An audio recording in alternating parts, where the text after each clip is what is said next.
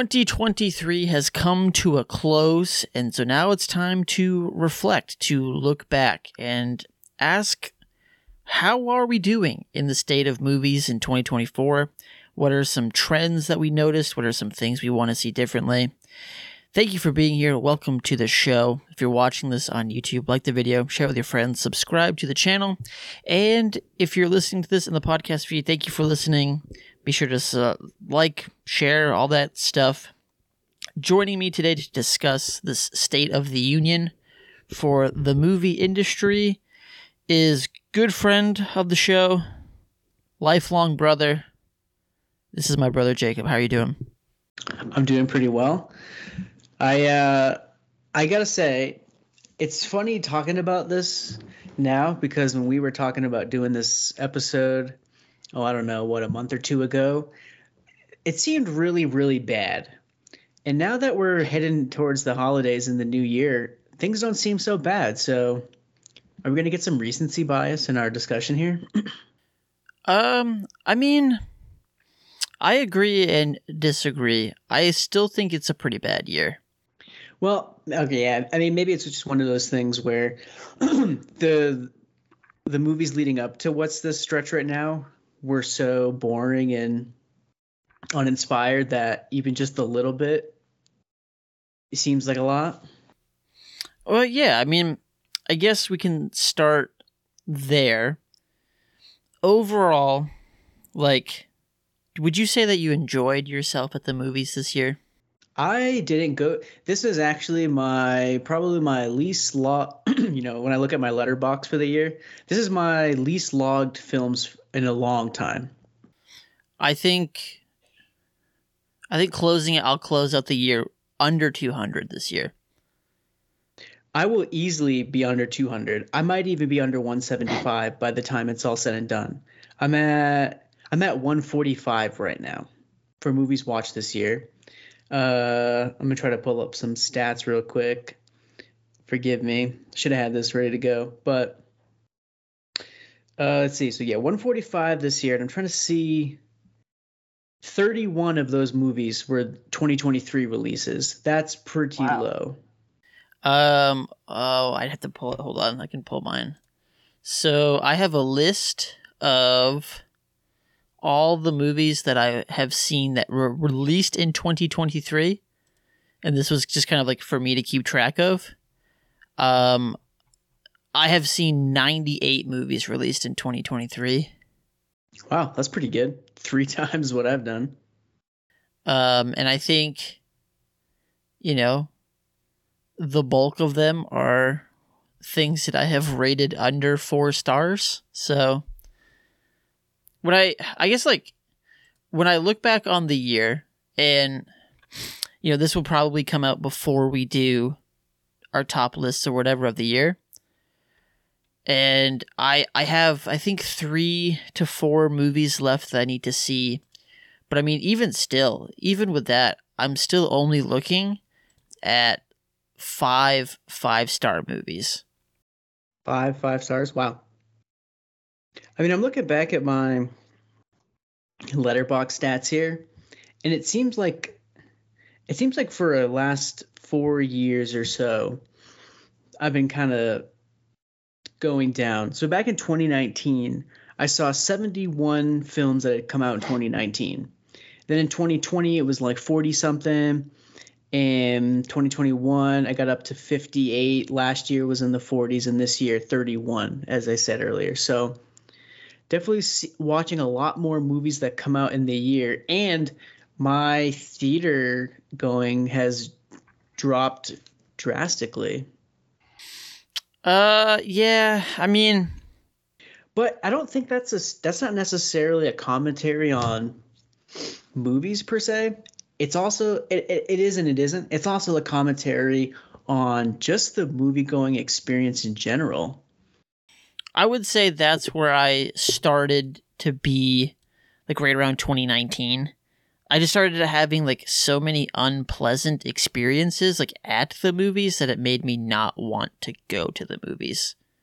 Was it all technical related? There's a lot of technical related stuff. I think I've told, well, not on this show, but on the shows of old that we have done, I've told the story of driving an hour to watch the Martin Scorsese movie Silence, which is 2 hours and 40 minutes, and them projecting it in the wrong aspect ratio for the whole movie. Yep, that's bad. Was that in Waterville? Yes. Yeah, so a pretty small theater, right? Not many people are going to go see a movie there. But I'm talking about, I mean, I'm going to see movies in Boulder, Colorado, population 300,000 people. I see Poor Things last night. That's got a 4:3 aspect ratio, and they can't even mask it properly. So, I mean, these okay. Big city. This is a trend. We're talking about the State of the Union for movies, and we're talking about trends for this episode. The 4:3 aspect ratio, I feel, has gotten out of control. Yeah, it has. I can't. It's funny because right off the cuff, I can't really think of a lot that I've seen recently that has the 4:3, but when I see it, it sticks out. I am not inherently against it, but there's some movies that I have seen that use 4:3, and I just go, why? Why is this in the 4:3 aspect ratio? It makes no sense for your movie. There's no like story reason, there's no stylistic reason for it, and I don't understand where this like weird fucking like, oh, it's gotta be in 4:3 has come from. Yeah, to be fair, I mean, Yorgos Lanthimos is pretty known for being quite stylistic with his films. I mean, he brought back the fisheye lens from The Favorite in Poor Things. He's got the 4:3 aspect ratio for it. I don't remember what the aspect ratio was of The Favorite. It might have been 4:3. I don't recall. Doing a quick Google search on the fly. I mean, I think I'm like generally fine with like it being stylistic flair, but when it seemingly is just there to be there is what I'm just like, what? For why? Like, what are you doing with this? Yeah, there's some that definitely are. It's weird when you see it. Okay, so The Favorite was not 4:3. But anyways, it kind of fit. It kind of fit, but you don't even really notice it, like I said, because they didn't mask it properly. So we were watching the movie and I just happened to see there were very small black bars on the side. And I was like, what the hell? Is this supposed to be 4:3? And we got out of the movie and I looked it up and it was. So though, those black bars should have been a lot bigger. That movie should have looked a lot boxier. And it wasn't. I think now that I'm thinking about it, Asteroid City was 4:3. Yep, that's one that I was thinking of. But Wes Anderson's a hack. So I don't care about that. And the first 45, 50 minutes of Maestro is in 4:3, but that's like something that I understand because like there's a reason that it is shot that way. So like the first 50 minutes of that movie are black and white shot in 4:3 because he's attempting to replicate the style of movies in the 40s and 50s. I'm okay with that.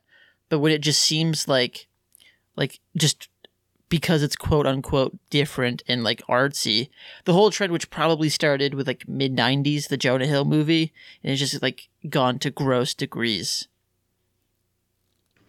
Yeah. Yep. Yeah, that I can definitely remember seeing that. It stuck out quite a bit. And I mean, I liked it for that movie. But to be fair, I don't really notice it that much. It's something that I notice as soon as the film starts, but then as I settle in, I don't tend to think about it. But well, I think that's true if the movie is good. But I mean, I think aspect ratio in films is the least of Hollywood's problems right now. I mean, possibly. We saw what for you are some of like the big things this year for movies that you like noticed trends wise? Let's go with whether it's thematic, whether it's release type. What were some trends for this year? Trends, a lot of films tend to deal with family trauma. Maybe that's not a new. I'm certain that's not a new trend, but I do tend to pick up on that a lot. A lot of themes of family and dealing with past traumas in families. That seems to be a pretty common horror theme of late. And then just the sheer amount of sequels and spin-offs and the need to set everything up as part of a universe. That's what sticks out to me the most. I mean, we can't even get a Barbie movie without talking about some Barbie extended universe, or is there going to be an Oppenheimer universe? It's like, give me a break. I mean, that is a good tease at our next episode where we actually talk about every single franchise movie that was released in 2023 and what we want from these franchises, if we want anything from them at all. But I think you can even kind of broaden that scope some from just this idea of the franchise movie to this idea that every studio movie needs to cost $200 million. And just creating these incredibly unrealistic expectations for movies to succeed. Like, speaking of just for one of them, like Indiana Jones 5 is not a movie that needs to cost almost $300 million, which it does. Like, that could have easily have been a $60 million Indiana Jones adventure. And it just needs to make $150 million to be a very successful movie. I mean, I want to know what the budget is on a lot of the de-aging effects and a lot of the CG. A lot. It's got to be a lot. I mean, I was pretty blown away that the first, is it the 30? No, 30 seems a bit long. 20 minutes? First 20, 25 minutes of Dial of Destiny is set in the past with a de-aged Indy. Which, it looks pretty good. But, like, the scene in general is just unnecessary. It's more... it's one of those things where it's not bad, but we haven't gotten to the point yet where it's good enough that you don't notice. That's true. You definitely notice it, but I think, like, we're sort of past the, like Leia in Star Wars, like like Rogue One, where it's like, oh god, that looks awful. Well, what's crazier to me is how can I go on Twitter and see some like YouTube TikToker that creates this insane deepfake that's psyching out news medias, but we can't get the same tech in Hollywood. How is that working? I mean, there's an interesting theory, I guess, where like I was seeing someone talk about this when they were talking about Blue Beetle, because like the Blue Beetle movie, they made an actual suit for that movie, and he's actually wearing a suit, whereas a lot of superhero stuff, like they just CGI it on for them. Mm-hmm. And they were saying that they have a practical suit, but they still put CGI over it, and it's like, well, yeah, because like they need to show you why they spent so much money, and so it's almost like even if they could do it perfectly, they still might make it a little flawed just so that you know they spent so much money on it. You can see where all the money went. I guess that's a good marketing strategy. It's like, oh, I couldn't even notice. Like, how is it so expensive? I didn't even notice it. Like you said, people do it on Twitter all the time. And it's like, well, yes, but if it looks just slightly off, then you're like, oh, well, it was expensive, but, we're almost there. Well, yeah, and it's also sort of a dangling carrot trick where it's, hey, look at all this cool CGI that we're doing. Don't think about how these characters are one-dimensional. Don't think about how the story is so generic that, an amateur screenwriter could have written this thing, Or AI. Or AI, for that matter. And then to get back to your question of things I noticed this year, I think it's starting to get a little less, but multiverse stuff. Man, everybody's got a multiverse. Yeah. I'm kind of hoping that that's dying. Like, I think people are genuinely uninterested in that idea. I hope so because I think the idea of multiverses in films is probably one of the worst directions anything can take. I understand from a studio perspective why they love it, but as an audience member, I hate it. Well, it's a way to, like, basically, like, you just handed the studio the infinite money card, where it's like, I can just, well, you didn't like that? Don't worry, it's in another universe. It didn't affect the actual thing. Let me tell you what actually happened. And then they get a new Well, movie. there's that, and then there's also, uh, oh, we had to fire that actor. Good thing we can go in a multiverse and we can just recast the actor, and now it's a different universe, and that's why there's a different version of Kang because we're in a different timeline now. Yeah, I mean, I guess that, I mean, obviously the superhero stuff kind of has to be discussed, but, like, even just to broaden this out a little bit more before we dive into, like, the nitty gritty of, because I genuinely believe 2023 is the year that we've been talking about it for a while, but that wide audiences started feeling superhero fatigue. I think I'm so sick of hearing about what a studio is doing in 5 years.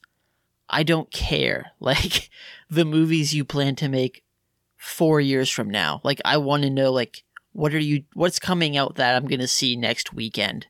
And, like, there's almost so little promotion on movies that are hitting theaters currently. And you're just like, yeah, but our 5-year plan looks incredible. Yeah, yeah, exactly. It's one of these. It's okay, this movie's gonna suck this year. Next year might suck too, but in year 3, you guys are in for a treat. It's like, what do you have for us this year? Well, not much, but don't worry, there's a new Ghostbusters next year that you're gonna love. And it's like, I don't want that. Well, then it's also funny too because how many of these things that get announced don't even come to fruition? Mahershala Ali's Blade movie, which still hasn't happened yet. Yeah, just all these things they fall apart, and so I'm with you. I don't get the point of marketing, multiple years into the future. Well, even a movie like Michael Mann's Ferrari is a movie that, like, if you've been paying attention, like, we've been hearing about for years. And it's like, oh, we finally got it. It is finally out for you to watch. See, that's funny because I don't think I remember hearing anything about Michael Mann's Ferrari. So it was made, but I think he had a lot of trouble getting like United States distribution. So I don't really know, but I know that he was having a problem with it. And so it was like it was quite possible that it would be seen in Italy, it would be seen in Europe, but the United States would just never see this movie. But he eventually struck a deal to get distribution here. And now we got it. Okay. Well, didn't know that. But yeah, as a whole, okay, so we were talking about, like you mentioned, that a month ago it seemed like this was an awful year, but now that everything is kind of started to come out, all the big studios are releasing their Oscar movies, and it just seems like there's really no reason for this system to exist anymore. Well, I was looking back at, I think it was 2019, 2018. I think I want to pull up the year we did our top 10 for that year. Yeah, it might have been 2018. So that was the year that we did a top 25, right? And what's incredible about that year is I've got movies in that came out at all parts of the year. I got Annihilation in my top 25. I think that it was like a winter release. Um, you've got You Were Never Really Here, in the top 15. That movie came out in April. You got Spider-Man, Into the Spider-Verse. There's a summer blockbuster for you. I got some Hereditary. I think that came out in March. Uh, Roma, there was a Christmas release. Mandy, that came out earlier in the year. Favorite, that came out at the end of the year, right? So all these things are sprinkled throughout the whole year. And as I keep looking at these lists, it seems like more and more of them are all just crammed to the end of the year. It's like this big push, and then it's like, oh, cool, here's all these great movies that I've been trying to see for this year. I see a lot of people kind of give this year a pass for that because of the strike and everything. And I mean, that probably does play some kind of factor, but this is still a trend for like 30 years now. It's not really, but it's not like, because when did the strike happen? Over the summer, yeah? It lasted, I think, for like 5 months. Yeah, but okay, but it takes a lot long. I mean, it takes years to write a script, get the script, shoot worthy. Then you shoot it, you edit it, market it, release it. So all the stuff that we're right, it's not like they couldn't release movies in theaters this year. It's not like they needed a writer on set to do movies, right? Like should have been movies that have already been done, and now they're rolling out this year. Sure, I guess, but the argument being like no one's gonna promote them, Yeah, okay, sure, some of that. which is why you get all of like the press tour stuff for Christopher Nolan looking completely miserable. It's like it's so clear that he was not the one who was supposed to be promoting that movie, and it was supposed to be Cillian Murphy and Emily Blunt and Matt Damon, and all of them were supposed to be promoting this movie, and like because they couldn't because they're all in SAG, that like he was like, well, I guess I have to do this now. Yeah, but that movie also didn't need to be marketed. I mean, it made $1 billion regardless. And it came out in July. It came So out did in Barbie. July. Right. So I mean, I guess those had pretty heavy.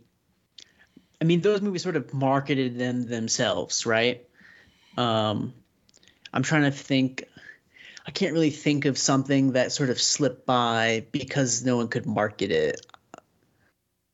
Or I can't think of anything that I've seen online or something that was like, man, you guys got to check this movie out, but it's slipped through the cracks because of the strike. I don't have any examples.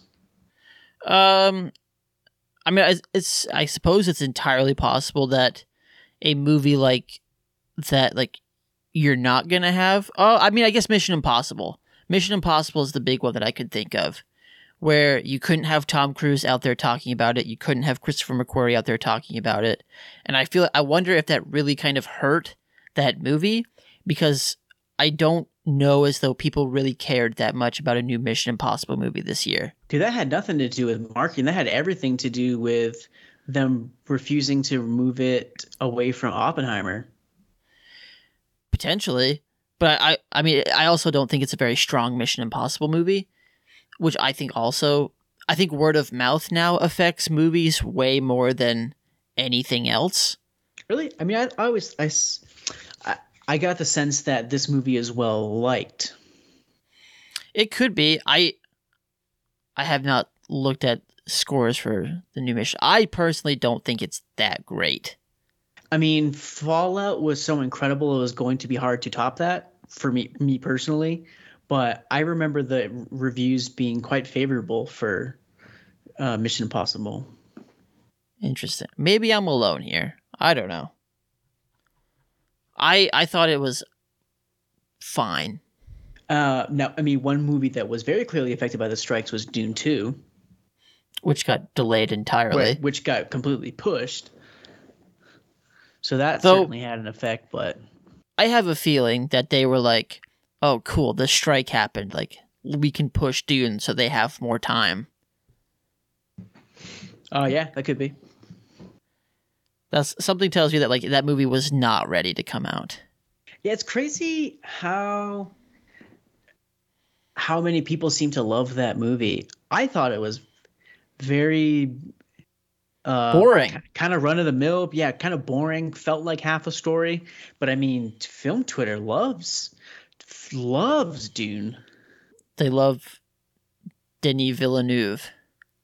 Yeah, I mean, sure, to a degree. I mean, I'm sure maybe there was some Timothy Chalamet love to go along with it, whatever. But I was kind of surprised. A good friend's boyfriend is obsessed with that movie, and he's, he can't wait for the second one. And I was just thinking, like, I watched it and I moved on. Well, that's kind of the thing, right? Which is like people always talk about these big, prestigious like filmmakers, like, oh man, I wonder what them doing a Marvel movie would look like. And like the immediate pushback is always, I don't want to see them do that. I want to see them do like what they want to do. And that's how I feel about Dune, which is like, I saw your first movie. I have a feeling your second movie is going to be more of that. So it's going to be stylistically really incredible, but probably not going to work for me as well. I want to see him get out of franchise movie making and do something else. Yeah.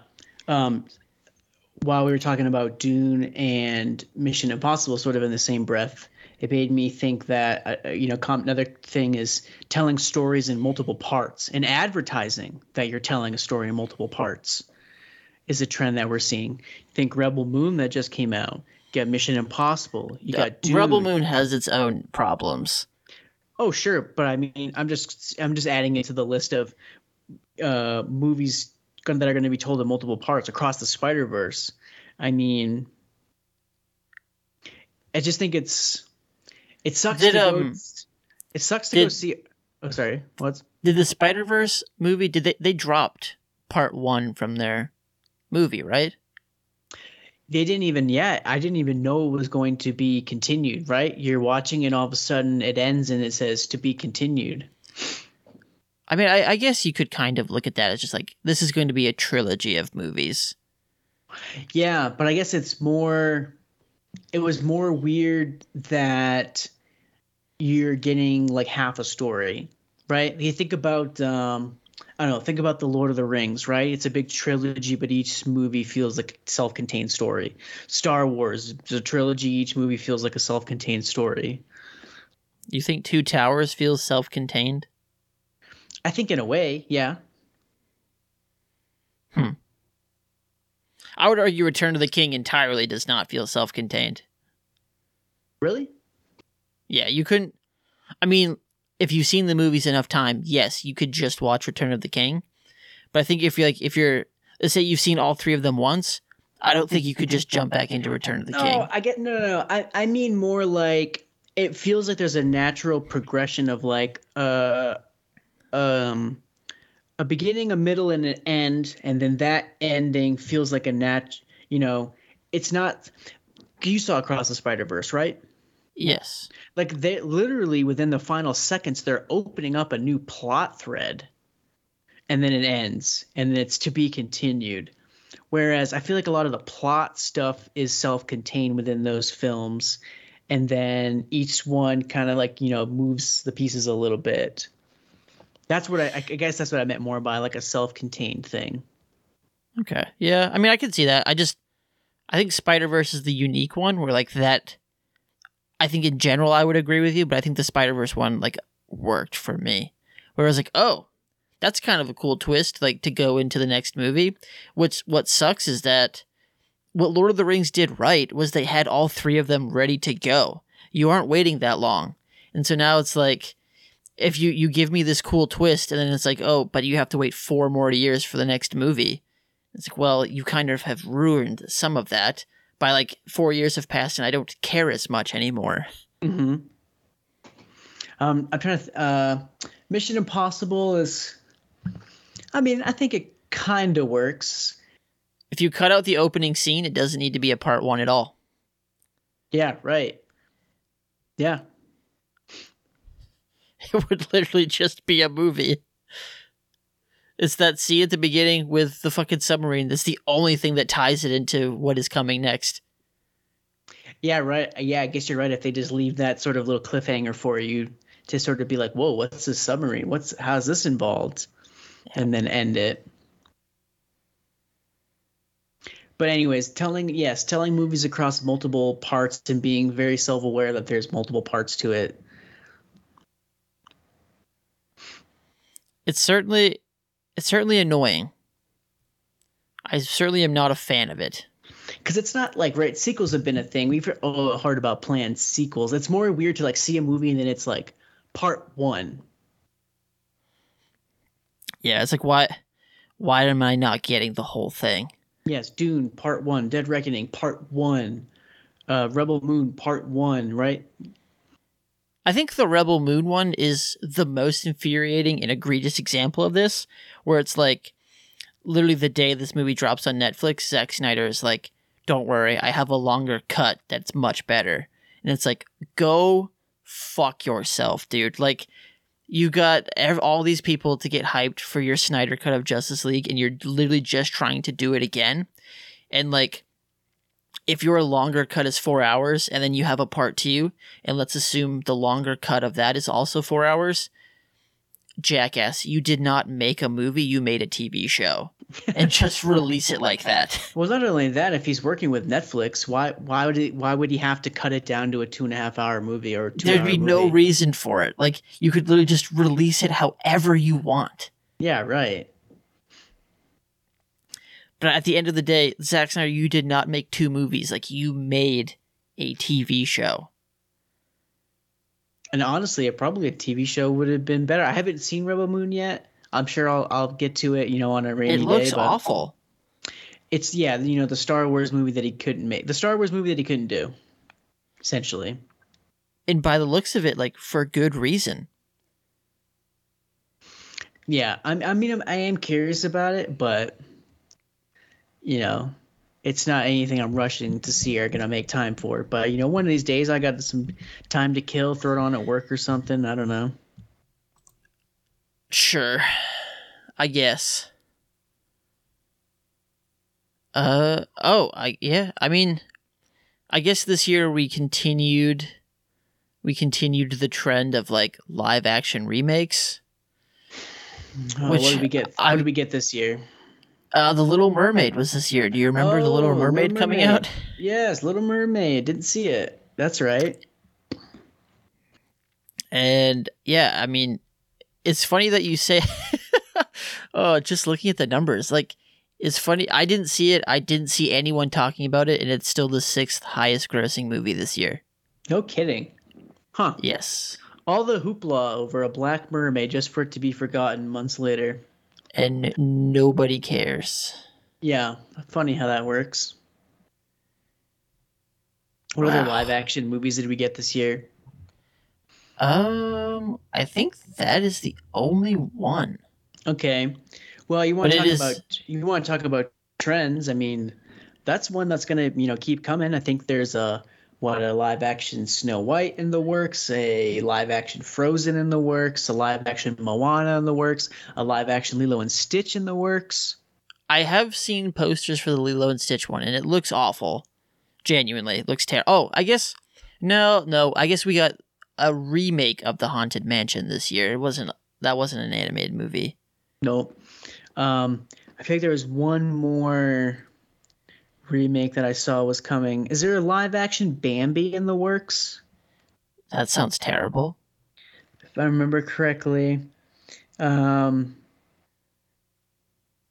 there's a ton of Disney ones in the works. Yeah, I'm not seeing it, but probably. I mean, this also seemingly is a year of like animation. Just I guess specifically Disney animation just flopping. Like you had Super Mario Brothers, which like crushed it, but then no one really showed up for Elemental. No one really cares about Wish. Like Elemental was not good. I didn't see it. Rachel and I watched it. You had the Puss in Boots movie, which I guess was pretty good, but that movie was really good. Yeah, not a great year for people caring about animation. And usually, like, you can I guess that's not even a fair statement to make, but I guess Disney animation, and specifically, is no one really cared about this year. Yeah, is this new Migration movie that's out? Is that DreamWorks? That's a good question. Migration. Migration is Universal. Oh, it's Universal. Okay. I don't know how that's doing right now, but It has made $37 million. and it's been out for a week. Yeah, that's not bad. Were there any superhero movies released this year that you enjoyed? I'm trying to think of the ones that I saw this year. I saw Flash. What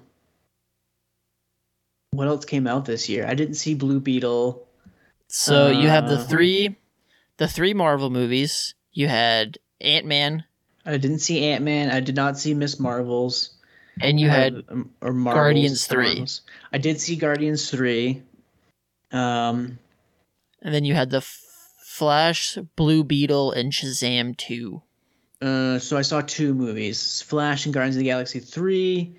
Flash I did not like, and Guardians of the Galaxy 3 I did not care for either. Interesting. I mean, Guardians performed well. I mean, it made its money. I'm just not a James Gunn fan. Like, I'm sorry. I'm just not. I don't like his style of humor. I don't like his music choices for his film. I don't even like the look of him personally. Sorry, James. It's not personal. There's just nothing about his movies or him that I like. Oh, and Aquaman, which was just released, which I have not seen and won't see. No plans to. I don't even know. Is anybody going to go see these DC movies? I mean, didn't they sort of just announce that company is now in financial problems, so they might not even make any more of these movies? Warner Brothers? Yeah. Currently, at time of recording, so by the time you are actually listening to this could all be completely moot information. Warner Brothers and Paramount are considering merging. Okay, right. So, and wasn't there something about, did I read something on Twitter that they may be putting a hold on the James Gunn DC Extended Universe? They should anyways, just because. Like, I think you genuinely need to give people 5 years of none of it. Like, the problem with the James Gunn stuff, okay, the reason Aquaman is failing, the reason The Flash failed, is because people didn't fucking know if it mattered. And so they're like, do I go see this movie? And like the entire conversation around these movies was, well, do they matter going forward? Is any of this stuff really going to matter? Which is a terrible way to view movies or like a piece of art. And it's also like, if that's all you care about is just like staying up to date, then like we have seriously reached a problem. And they need to stop and give people 5 years to not have to worry about any of this before they come back. Well, that's sort of the problem with the, trying to do franchises and spin-offs. I mean, you're like sacrificing quality to keep just stringing people along for as long as you can. And right? And you get into this thing where, you're going to sacrifice some character stuff. You're going to sacrifice some story stuff to be like, don't worry, that's going to be answered in the next one. But then, so-and-so got fired because of their political views. So-and-so got fired because of legal issues. Well, now we can't do that anymore. So now you're just literally going to sit with half a story for eternity. Like, what is the point? Of franchises in general? Yeah. I mean, the point is to make as much fucking money as you can, right? That's the business side of it. Artistically speaking, like consumer speaking, like what is the point? I think there's something to like spending a lot of time with characters. Especially characters that you like. Like you watch, you get to see them over a number of years, and like that means something. Sure, I guess I can see that argument. Like by the time you get to Jaws 4, you really care about that shark. You know, you've been with him for 4 movies. I mean, like I guess I get that to a sense, but I think that's almost a trap though, because I've been thinking a lot about the Marvel movies, a lot lately. And let's take a character like Iron Man, for example. And you say, Yep. I know Iron Man so well because I spent 7 movies with him. But do you know Iron Man? Because Robert Downey Jr.'s personality has now bled into Iron Man. And Chris Evans' personality has now bled into Captain America. And Chris Hemsworth's personality has now blended into Thor. Do I know Thor? Or do I know Chris Hemsworth? Do I know Captain America? Or do I just know Chris Evans? Like, the problem with these franchises is that in order to create this big, insane billion-dollar thing, like you need like those actors become that. So when I'm watching the movie, I'm not seeing Iron Man, I'm seeing Robert Downey Jr. I'm not seeing Captain America, I'm seeing Chris Evans.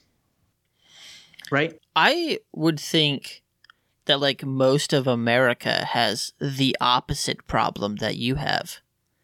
Where like they watch a movie like Oppenheimer and they're like hitting their friend on like, that's Iron Man. That's Iron Man. I think these Chris Evans, Chris Hemsworth, Robert Downey Jr., like I think they will have problems with the roles they take after the MCU because that's all people know them as. Yeah, I don't know. I don't have that problem. I watched Oppenheimer, no problem. I didn't think about Robert Downey Jr. I didn't think about Iron Man. You know why? Because those are good characters and they're good actors. So they slip into that role and you don't think about that. You know, Michael Caine has a great quote about acting where he says, if you're worried about Michael Caine, then he failed as an actor because it's not Michael Caine. It's whatever that character is, right? You're supposed to give in to this disbelief, to, you know, get into this world, be gone for 2-3 hours and escape into this world. And I don't with these big types of movies because the real world bleeds into them. And that's how I don't know if that's by choice. I don't know if it's just an accident, like these things just got so out of control. But right, like you can't see a movie and not think, okay, I just read on Twitter that you know, so and so just signed a 3-movie deal. Okay, so I'm watching this movie. Okay, I know nothing's going to happen to this character because I just know he signed a 3-year deal. That's part of the promotion. So you lose this. Well, some of this is not the movie's fault. Like a lot of this is just like we are just so plugged in to everything. And like you weren't 10 years ago. So this stuff could work for you because you didn't know about all this stuff. Like I would argue that this is why the Scream movies don't work in the modern world, because it takes a year to make a movie, and if you're trying to comment on current trends and it takes you a year to make your statement on those current trends, we as society have already moved past those trends and have identified new ones. And so like, you're already so far behind the ball that like you can never catch up. And so the idea of like this horror franchise, like it having its staple in this fact that like, well, we're the franchise that comments on horror movies. And it's like, but you can't anymore because everything is just changing so quickly. And this seemingly is the same exact problem, which is that like you can't be invested in any of this stuff because of all of the outside information that you know. Right, and it only applies to franchises. Because not necessarily. Sure, take a movie like something that is just a one-off. Take Poor Things, right? The most recent movie that I saw last night. There's no sequels planned. There's no franchise plan. So when you're watching it, right, it's no, oh, I know Emma Stone signed on for another movie, so, you know, I know this plot point's moot, or this little twist, you know, it's a fake twist because of, you know, XYZ. Right, the whole story is self-contained, so you can actually slip in and enjoy it, to get lost in that world. When you got like a big franchise movie, specifically comic books, there's not only am I self-aware, but it's also, if you kill off that character, now you don't have any more toys to sell. And I enjoy buying the toys. Yeah, and you enjoy buying the toys. If you kill, you get rid of this character, I can't buy the toys. If you get rid of this character, well, that cuts off that show that in 7 years that we had planned. I think that's the problem. That inherently is the issue, is all of these companies just getting way too ahead of themselves. Like, I got to keep the door open for this character because, if, shit hits the fan, nobody likes us anymore, we need to shelve it. Well, they might be a good character to open it back up again in 10 years. So don't touch that character. Well, it's like the conversation surrounding the upcoming sequel to the Batman is all around like, well, how are they going to fit this movie in? Like, does it fit in? Is it part of its own thing? Like, how does it fit in? How can they potentially do things so that if they ever want to make it fit in, it can?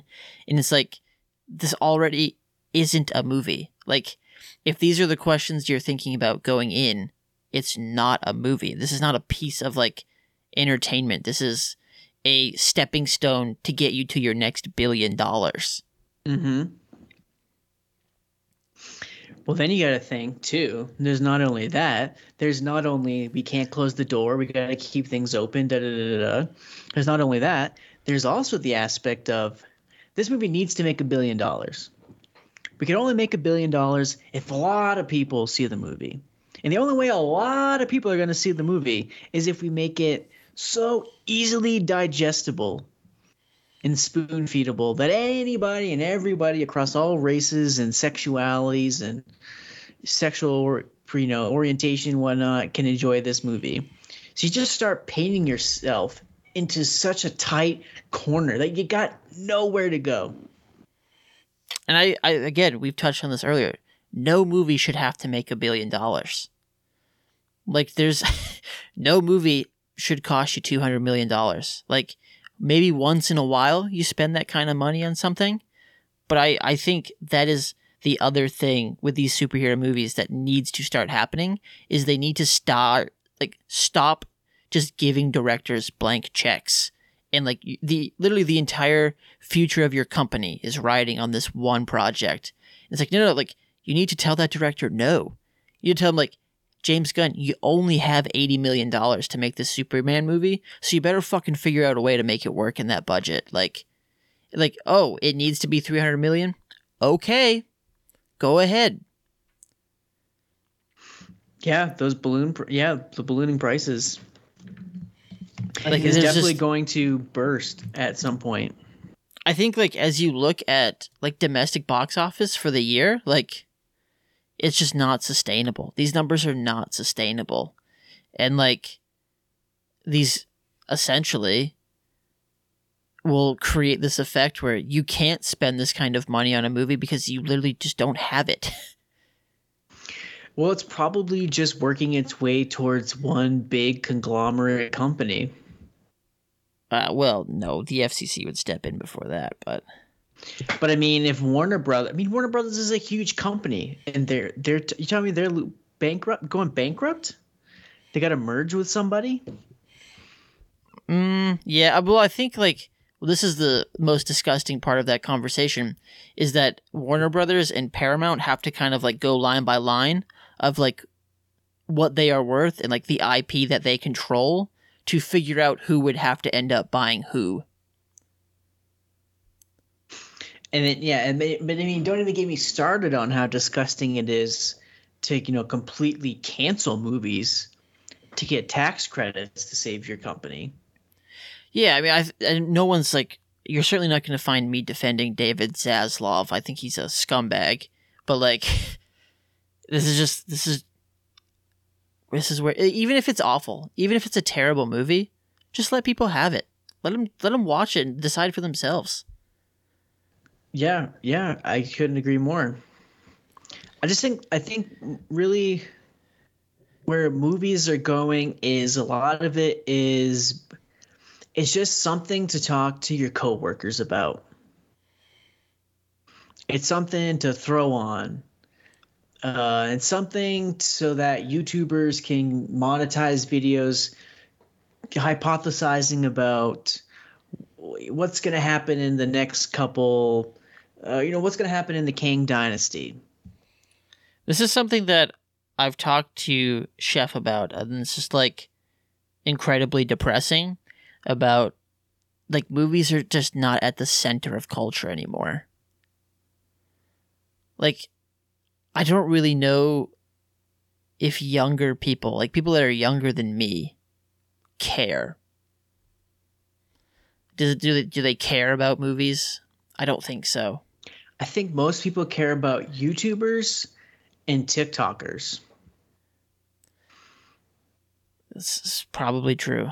I mean, you see some TikToks, really, right? In a 45-second video, they've told a somewhat of a short story with a beginning, middle, and an end, and it took 45 seconds. And you're on to the next one. And you're on to the next one. That's depressing. Yeah. Yeah, I'd say. But it's not just movies, right? I think it's a lot of it's music, painting and drawing and that, right? That went to the wayside a long time ago. Probably music. There's also the problem is there's so many options, right? I mean, gone are the days where it's I want to go see a movie. I got to go pick from the 6 that are at my theater, right? Or watch what's on cable.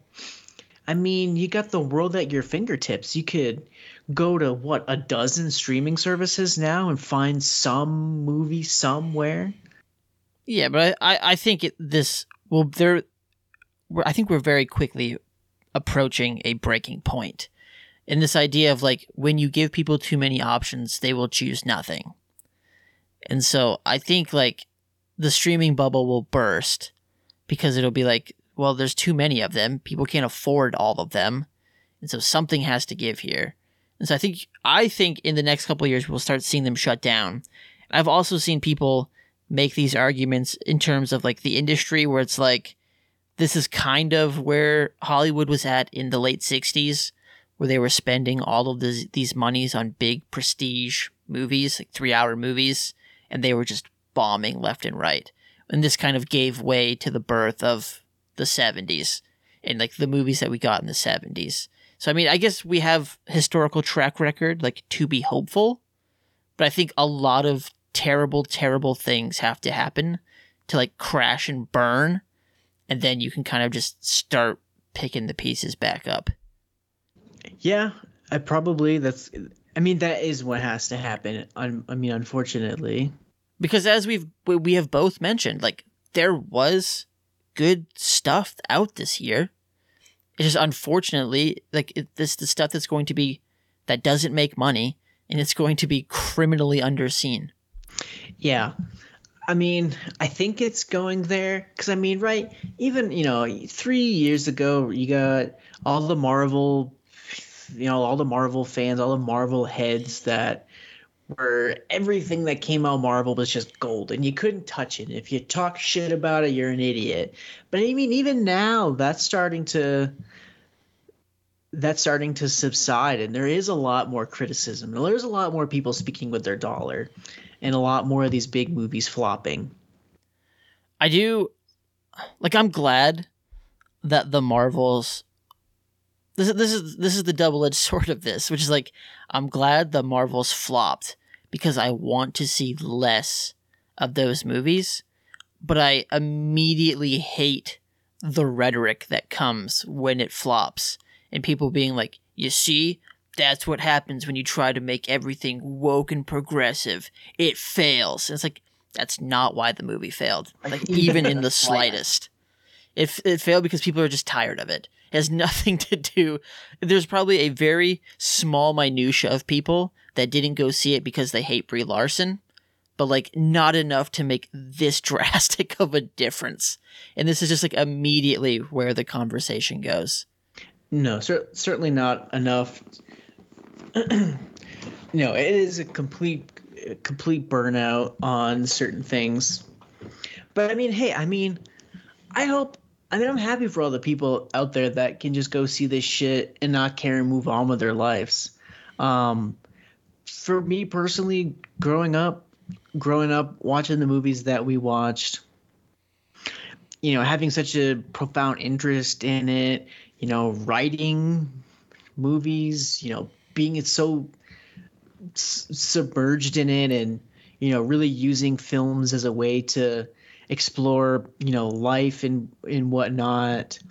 For me personally, it's sad to see where we are, because I just don't think any film really speaks to me, honestly. Yeah, every now and then you get a big one that sticks with you, but they get further and further in between. I would say the last three movies that really made a big impact on my life were La La Land, Parasite, and Everything Everywhere All at Once. But I mean, that's three movies across what, 6 years? 6 years. 7 years? There's some other movies in there that I think are great, and they're just great movies, great dramas, great characters, what have you. But that's mean things that really impact your life and make you assess things, right?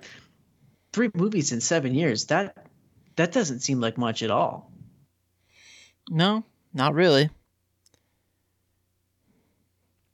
But that's where we are. I mean, sure, you can make the argument, Jake, you need to go watch more Korean films. Jake, you need to go watch more Japanese films. This, that, and the other. There's all these great films across multiple cultures, and I don't disagree with that. But speaking as someone that lives in the U.S. and primarily sees U.S. and is primarily concerned with the state of film in the United States, I think there are problems. Yeah, well, I mean, what a lot of people ever like failed to mention is that in pretty much every other country, there's committees that you can go to get your movies financed because they care about the arts. That's not a thing that exists in the United States. It is a purely for-profit system. Correct, and and other countries have programs paid for by tax dollars to get money to make movies.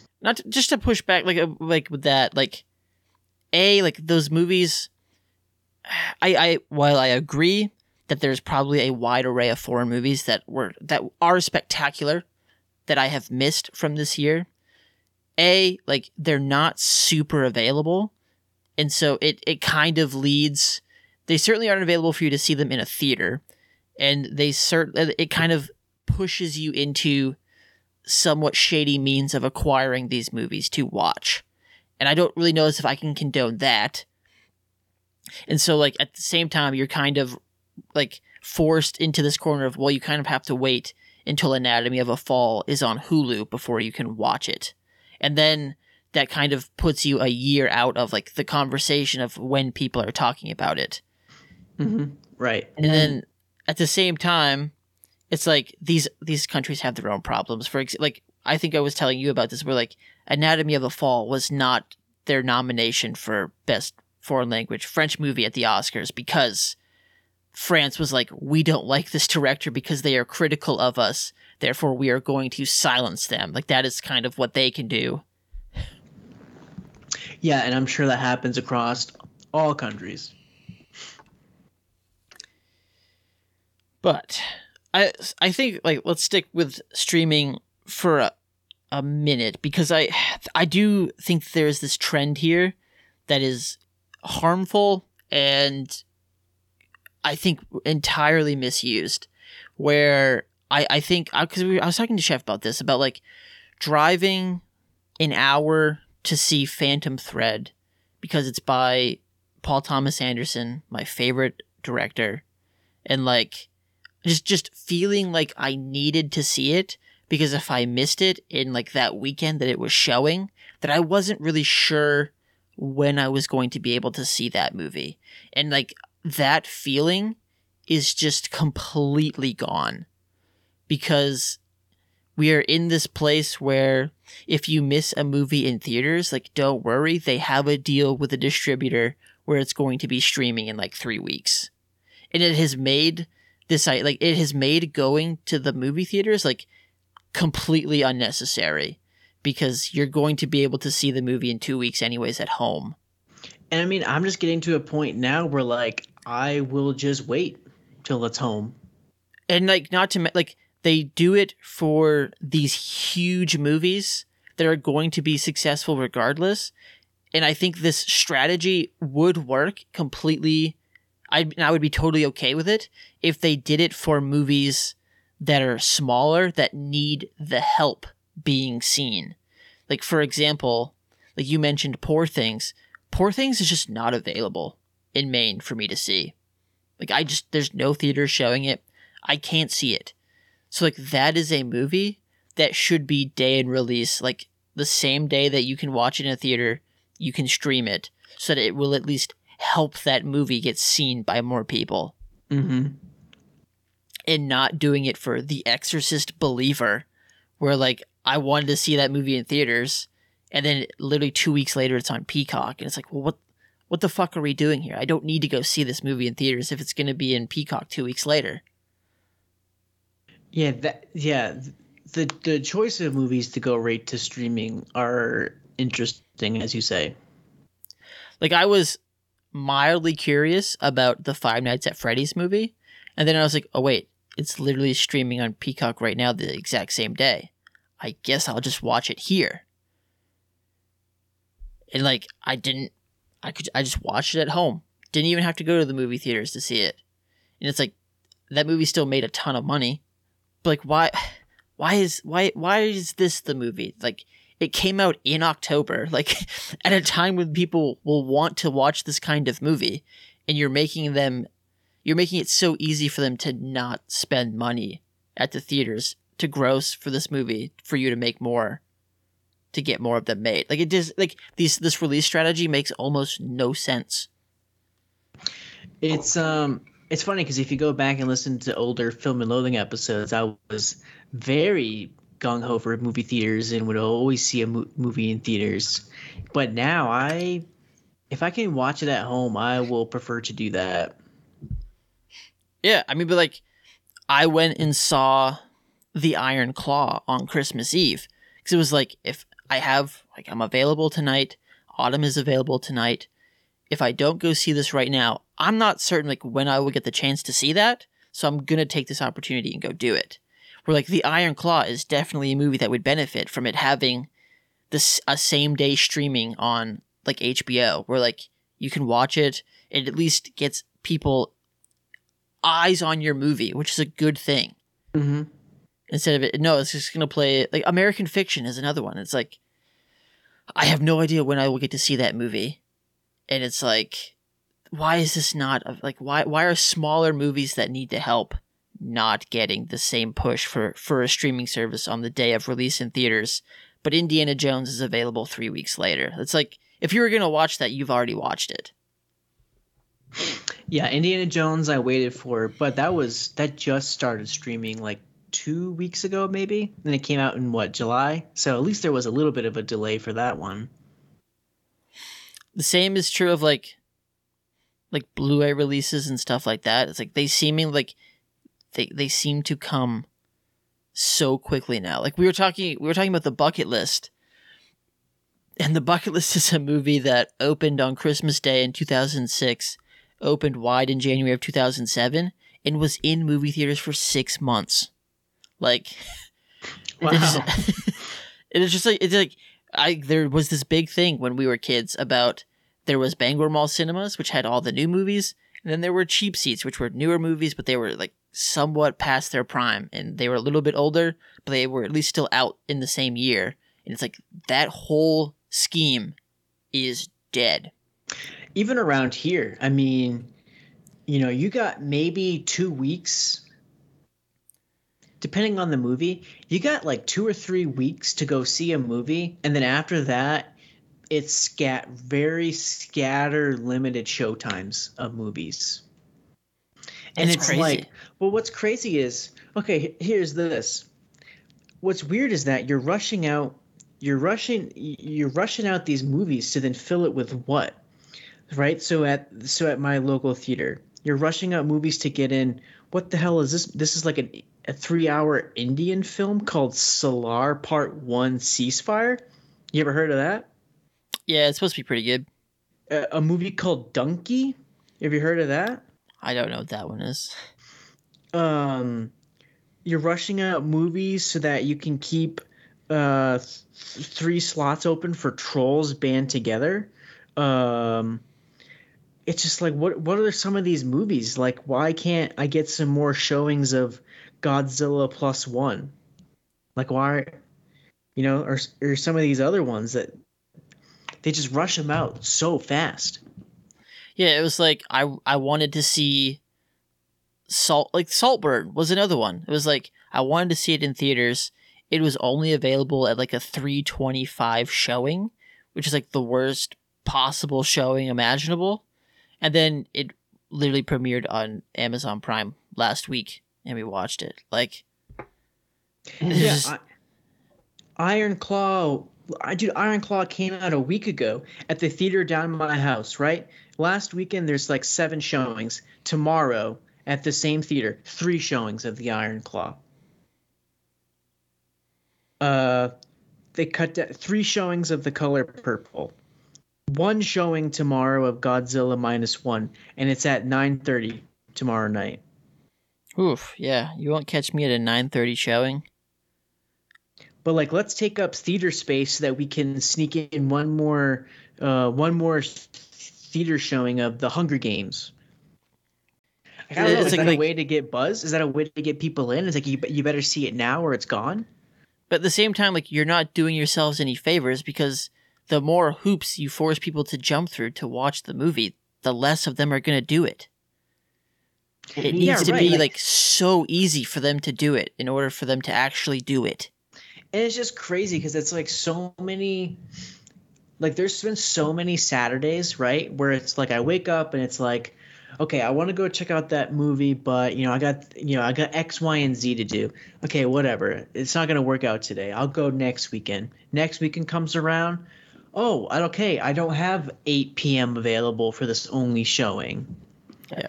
It's like the worst thing you could have done for Killers of the Flower Moon is tell people it's going to be on Apple TV Plus soon. And it's like, why are you telling people that?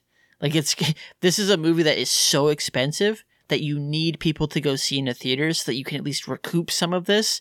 And you're just like, well, very limited showings in most places because it's 3.5 hours long and they literally can't show it that many times in a day. And it's like, but it'll be on Apple TV Plus, so you'll get the chance to see it. And it's gone. It's gone now. So the only way I'm going to get to see it if I want to consider it for the end of the year is I got to rent it off iTunes. Otherwise, I don't know when it's coming to streaming.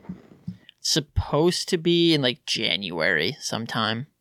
So it's one of those things like if I want to make a list, I got to rent it. If I can wait a little bit, maybe I will. I don't know. Well, this kind of goes into like the last kind of thing I had written down here, which was just like runtimes, which is that like runtimes have gotten out of control, and it seems to be like these studios know, like it's almost like they know that no one's gonna watch this movie in a theater, so who cares if it's almost 3 hours long, because people are just gonna stream it anyways and they can pause it. And it's just like, it is the biggest deterrent for me to go see something is runtime. Oh yeah, because I got one day a week. Saturday, Rachel works all day. I have the day to myself until 5. So that's the day. When I go see movies, Saturday's the day I see movies. But it's also my weekend. I got other things to do. Sunday, is Rachel and my time, whatever. I'm not going to spend 3 hours to go, 3.5 hours to go sit in a movie theater. I'm just not. I'm not going to do it.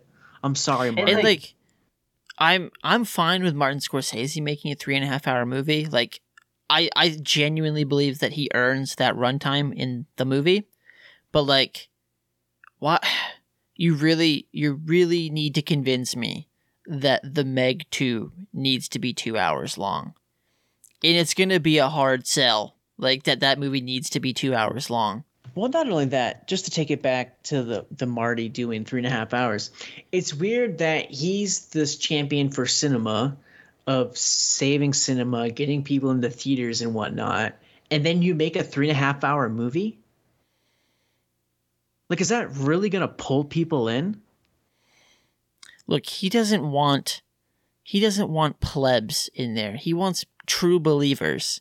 People that have signed, sealed, delivered, like true converts. That's who he's attracting.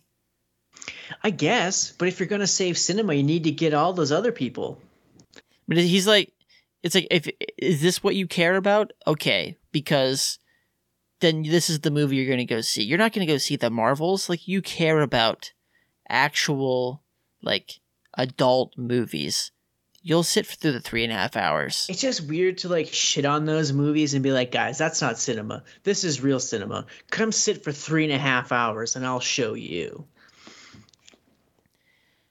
Yeah, I mean, I think you could cut some out of that movie. I do think it's edited for a streaming service that you could easily break it up into like chunks. But at the same time, like, I think that's like a special example, whereas pretty much everything else is like, I'm like, oh, let's go see this. And I look at it, I'm like, what? Why is this 2 hours and 20 minutes long? Like, that's fucking insane. That was Poor Things. Poor Things was 220. It's like, I like it. This is a good movie, but like, you feel it. Like, I don't know.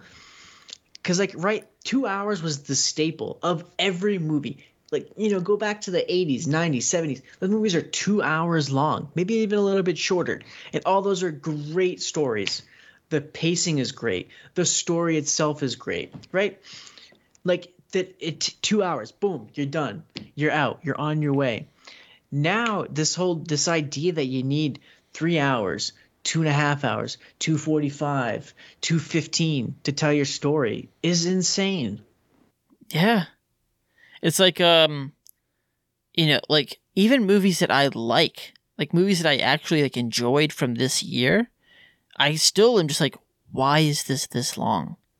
Like, I don't understand. Like, it's crazy to watch a movie like Beau is Afraid and be like, you need 3 hours to spend time with Beau and really get to know him. No, you don't. There are just as good of movies that are 2 hours, and I know the characters better. Yeah, that's not a movie that I particularly cared for this year. I didn't either. It's my biggest disappointment of the year. I just like a movie like, you know, it's like Saltburn over 2 hours. Why? The Flash, like 2 hours and 40 minutes. Why? Even like a movie that I really liked, it's called Missing. It's a Screen Life movie. The movie takes place entirely on computers. It's an hour and 55 minutes. Why? Like there are movies that thrive at the 80 to 90 minute mark, and it's just like, because everything is just put on a streaming service and can just be paused and people will walk away from and they'll watch in multiple sittings, or they'll start it one day and they'll fall asleep and they'll come back and they'll watch the rest the next day. They don't even realize it's 2.5 hours because they watch it 1 hour one night and an hour and a half the next day. So it just feels like it's a regular length, but it's like, it just seems like movies are not made to be viewed in one sitting anymore. Mm-hmm. Yeah, and not only that, I think it's also just a testament to just bad writing, right? It's like, I can't tell this. I lack the talent to convey to you, the audience, what I need to in 2 hours. That's why I need 2.5. That's why I need 2:45. That's why I need 3 hours, because I need to make sure when you walk away from this, you get what I'm trying to say, because I lack the skill or ability or talent to give it to you in 2 hours. I think another big part of it is like, we can't leave anything to the audience to potentially interpret incorrectly. So we're going to take all the time to explain everything to them, so there's nothing that could be like misinterpreted that gets us in trouble. Well, yeah, you may be onto something, but I still think you can spell it out for people and they still don't get it. Quite possibly, but I do think that's a big part of it, of like, let's go out of our way to explain this thing so that people don't accuse us of anything. Like, the big thing that I could like in Maestro, Carey Mulligan's character is supposed to be like she's like Chilean descent, and I think she's also has like some Spanish there. But then they go out of their way to add a line about how she's like very European to like so that Carey Mulligan could play the character, and they don't get yelled at for like not casting somebody of like actual like Spanish descent. And so it's like, okay, like that's why this line of dialogue is here, is because you're trying to explain why this can be portrayed by the white lady Carey Mulligan. Like, I think like these are just things that people are just now just inserting into things just to be like, we got to make sure nobody's misinterpreting this. So let's just make it as obvious as possible. That's true. I was just thinking about, some of these superhero movies, and it's crazy of how much of those, how much of that 2.5 hours is just plot. It's like it's just like nothing. Like think about what happens in the Flash movie, and it's at some point it's like, holy shit, all of this is in one movie. Like all this just plot. Genius. Like it's insane. I mean, same with Mission Impossible. Like those movies are pretty much all plot. Yeah, lots of plot. And then the problem is that if it's not that exciting, if it's not that engaging, if it's not that interesting, it's really boring. John Wick is all plot. Yep. Actually, I never got around to seeing John Wick 4 this year. It's almost 3 hours long. Yeah, it's pushing 3 hours. I probably won't get around to it. 2 hours and 50 minutes. Like, I will watch it, right? But it's just not going to be probably anytime soon. Well, that's everything I had marked down. Is there anything else you need to add? No, I think I pretty much said my piece. Are you feeling optimistic for 2024? No. I don't know if I am either, but I would like to think Night Swim looks pretty cool. Can't wait to watch that. Oh my god, no. James Wan horror swimming pool. I'm in. I just don't think anything has any originality to it anymore. It's a haunted swimming pool. When have you seen that? I've never seen it, but there's probably a reason I've never seen it. I mean, from the brilliant mind of John Krasinski, the If coming out this year. I mean, A Quiet Place 3. That's gross. Smile 2, the next Scream movie, which may or may not be a reboot, depending on if they fire or rehire that actress they fired.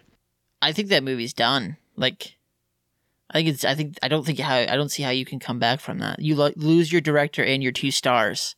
Like, how are you going to come back from this? Okay, boom, there's one dead. Cool, perfect. What's the next one we can go for? I mean, I don't know what the superhero movies are for next year. I don't know if there's probably some Star Wars stuff in the pipeline, I'm sure. But I mean, shit, a Halloween TV show universe. I mean, what, the Strangers trilogy? Part 1 of the Strangers trilogy. Part of the Strangers trilogy. It's just, God, just some of the most uninspired, going back to the well, just sucking every last bit of juice out of anything and everything. Welcome to studio movie making. Like, I don't know. I've just lost interest in it, to be honest with you. Well, that's why the big portion of our show is covering older things. Yeah, I mean, love watching older stuff now at this point. Like I said, like don't get me wrong, like, there's some good stuff, but there was a point, in September. I started a list in January. When the new year starts, I open up a new private letterbox list, and I just add to it as the year goes on, so I don't forget these movies that I saw. I started building a top 10 from January 1st. Start going through. I was up till September. I had 7 movies on there. Right? I think, If you twist my arm, okay, sure, I'll pop in 3 or 4 more to make 10, but it's not like I feel great about it. Back in 2018, we did the top 25. I was struggling to narrow down my 25 movies. In 2019, I was excited about my top 10, right? It was fun making that list. And now it's like each year that goes by, it's just like, fuck, I got to make this stupid fucking list. And I hate pretty much everything that's come out. And it's like you always said, right? Like, unless you didn't see 10 movies, you can't not have a top 10, right? So, I'll play the game. Sure, I'll play the game, just for the sake of recording some content or whatever. I would make 10 lists. But do I feel good about it? No, I do not. Like, there is nothing really on my list that I would tell somebody, you need to see this movie. Like, it is so good. I don't know. I have a few. Do you? Yeah, I think. There's a few movies that I will definitely champion from this year, but like a big part of like why, and a big part of like what I like. Hopefully, this whole thing is doing is like we're going to champion the things that need it. Like I want to champion movies that you probably did not watch, that like you need, that like deserve your attention more than fucking the Marvels. Like a big one for me this year was Bottoms. Like a movie, I love that movie, and it's like I don't see anybody talk about that movie. Yeah, I haven't seen anybody seen Bottoms. I guess like the one movie that I would champion from this year is there's two. There's two movies I would champion for this year, and they are The Holdovers, which really pleasantly surprised me. Really, really liked it. Very good. And Dream Scenario. I like Dream Scenario. Which is just a goofy little Nick Cage movie, right? If you're into that sort of thing, you'll probably like it. And that, like, those would be one of the ones if they were like, Jacob, what are some movies that stood out to you? Those would be the ones that stood out to me. Yeah, I mean, there's a few smaller movies that I think were really, really good. That 80 for Brady. You should be watching that. Yeah, Bottoms, hilarious. Laugh my ass off watching it. A couple people ask me good funny movies. I'd say go watch Bottoms. It's hilarious. You'll like it. I mean, there's that movie that the SNL guys did, Please Don't Destroy. I think like it requires a very specific brand of humor, but like I thought it was funny.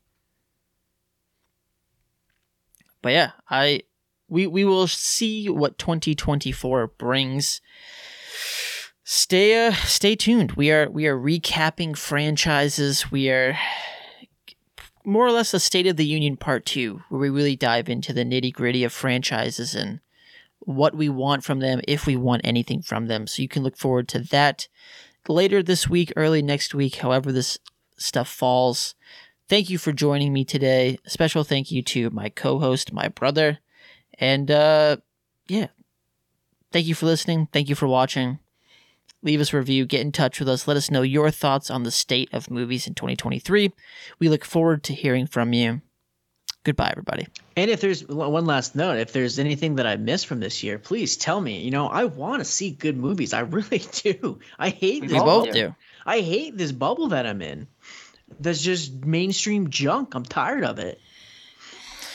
Yep. We any recommendations, throw them our way. Maybe they'll get a full episode dedicated to them if they strike us in a certain way. But until next time, goodbye, everybody.